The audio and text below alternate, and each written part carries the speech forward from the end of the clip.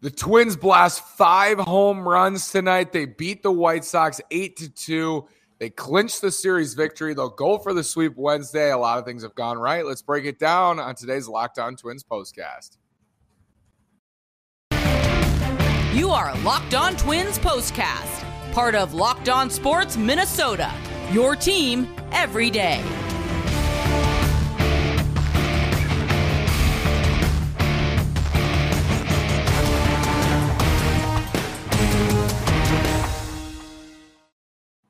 And welcome to another edition of our Locked On Twins postcast. Today is Tuesday, July 5th. I'm the host of Locked On Twins, Nash Walker, here with writer and reporter at Access Twins, Brandon Warren. Before we get started, head over to BlueNile.com. It's the original online jeweler since 1999. They've helped millions of couples create their perfect engagement ring. Go to BlueNile.com. BlueNile.com can deliver overnight. Every order is insured and arrives in discreet packaging that won't give away what's inside. Make your moment sparkle. Use promo code LOCKEDON. That's code LOCKEDON at BlueNile.com. So, Brandon, what a couple of days for the Twins. In the American League Central, they get a really nice extra innings win Monday, and then they come out here and hit 5 home runs against the Sox and drown them in Game 2. There's just so many good things you can say about the Twins right now. 10 games over 500, 4.5 up in the division. Only team in the Central with a positive run differential.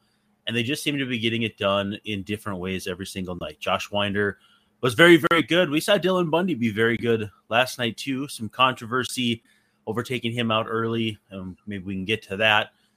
But they won it with great defense last night. They won it with some absolute bombs tonight.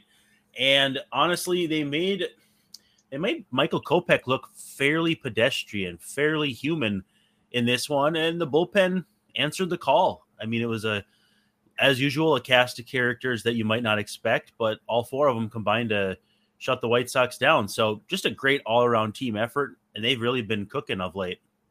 Yeah, Josh Winder, the overall line looks good tonight. I thought early on he was finding his spots, especially in that first inning, but this is a White Sox lineup that likes to chase. How did you feel about pulling Winder after 5, Brandon, after he got into some trouble in the 5th and they sent Thielbar out for the 6th? I think that the writing was kind of on the wall between the impending weather, which actually didn't strike for a few more innings, and the fact that, he just kind of was it was more of a churn down the stretch. It was more of a grind down the stretch, and they're not gonna run him into the ground. This is only his second start back with the Twins, and you know that long IL stint and all that. So was 77 pitches enough? For me, it would be, I'm sure, for a lot of it, but I have no problem with bringing him along for 5 innings and then no further. That's totally fine with me. From the comments, you can always comment. We put like 100% of them on unless they're profane or they don't compliment us. Swendini said TLR does not deserve to bark at the ump for balls and strikes after putting a position player on the mound after the rain delay. Let's open this up into a broader discussion, Brandon, the White Sox. Like, we've talked about them all year, and the Twins are 5-0 against them so far. Yeah, I was going to actually drop that bit of knowledge before, and I didn't. And I think A.J. Pollock argued a bit more about that strike, which deservedly so. But, yeah, TLR got hot last night, and was it last night he got thrown? So, I mean, they're a mess right now. And the Twins are, again, 4.5 games clear of Cleveland, even further yet of Chicago. I keep saying it. Chicago is having their version of last year's Twins. The Twins were much worse at this point in the season record-wise.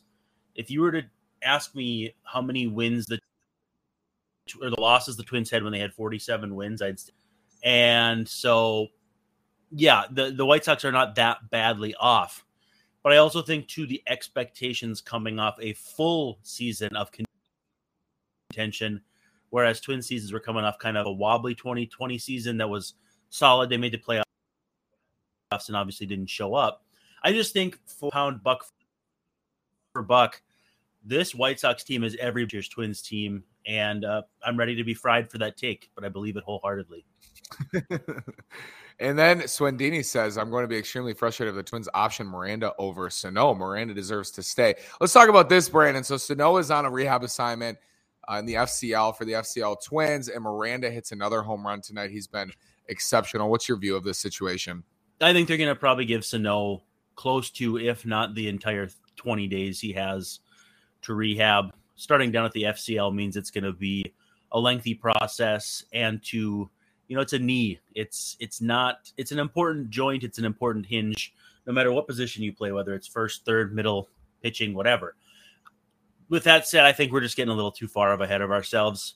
But if we want to indulge that conversation, if we want to have that conversation, yeah, it's hard to send anybody else down because you have Kirilloff, you have Miranda, you have Celestino, and I don't know, who else can you send down that actually makes any sense? Nick Gordon can't be sent out. They're not going to send out Kyle Garlick, who has a very specific role on this team and is doing it very well. So, yeah, it's something to think about. It's something to put in the back of your mind. But, it's funny. We thought for a while the Twins would have too many starting pitchers. And, these things seem to work themselves out. And I expect it'll do the same on this offense. Twins hit 5 home runs today. Let's talk about the long ball first. With the ever-increasing numbers of makes and models, it's now impossible for your local chain auto parts store to stock all the parts you need. Go to rockauto.com right now. Save time and money when using Rock Auto. Tell them Locked On sent you. Go to rockauto.com in your pocket, on the computer. Again, that's Rock Auto. Save time and money. Rock Auto is a family business serving do-it-yourselfers for over 20 years. So 5 home runs for the Twins tonight, Brandon. I felt like at times this year, compared to recent Twins teams, they haven't hit enough home runs. Pulling the ball in the air, especially with runners on, was something I noticed with this offense. And, tonight they did it. They pulled the ball in the air with runners on, and Alex Kirilloff, I guess, pushed the ball. Yeah. And if you could forgive Twins fans if they felt after the first inning tonight, leaving the bases loaded or loading the bases and not scoring for the second straight night, like it might be, as some folks say, one of those nights. But to their credit, they really did take better swings, better plate appearances as the night went on. And in some respects, they did that last night as well. But Johnny Cueto was a very lot of tools in his toolbox on the pitcher's mound. He's not going to throw 95, so he's got to do a little bit of this and a little bit of that.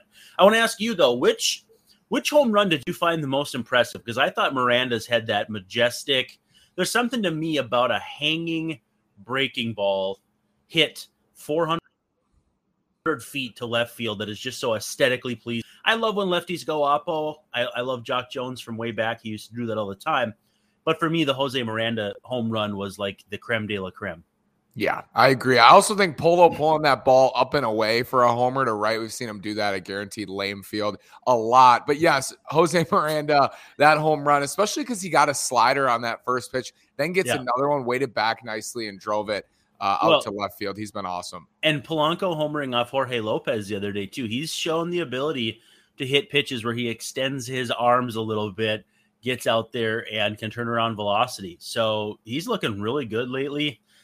Got the slugging percentage back up over 400. That's kind of what he needs to do for that slash line to look a little better. It's always hard to feel like a guy's having a good season when they're slugging under 400, but that's just my cross to bear.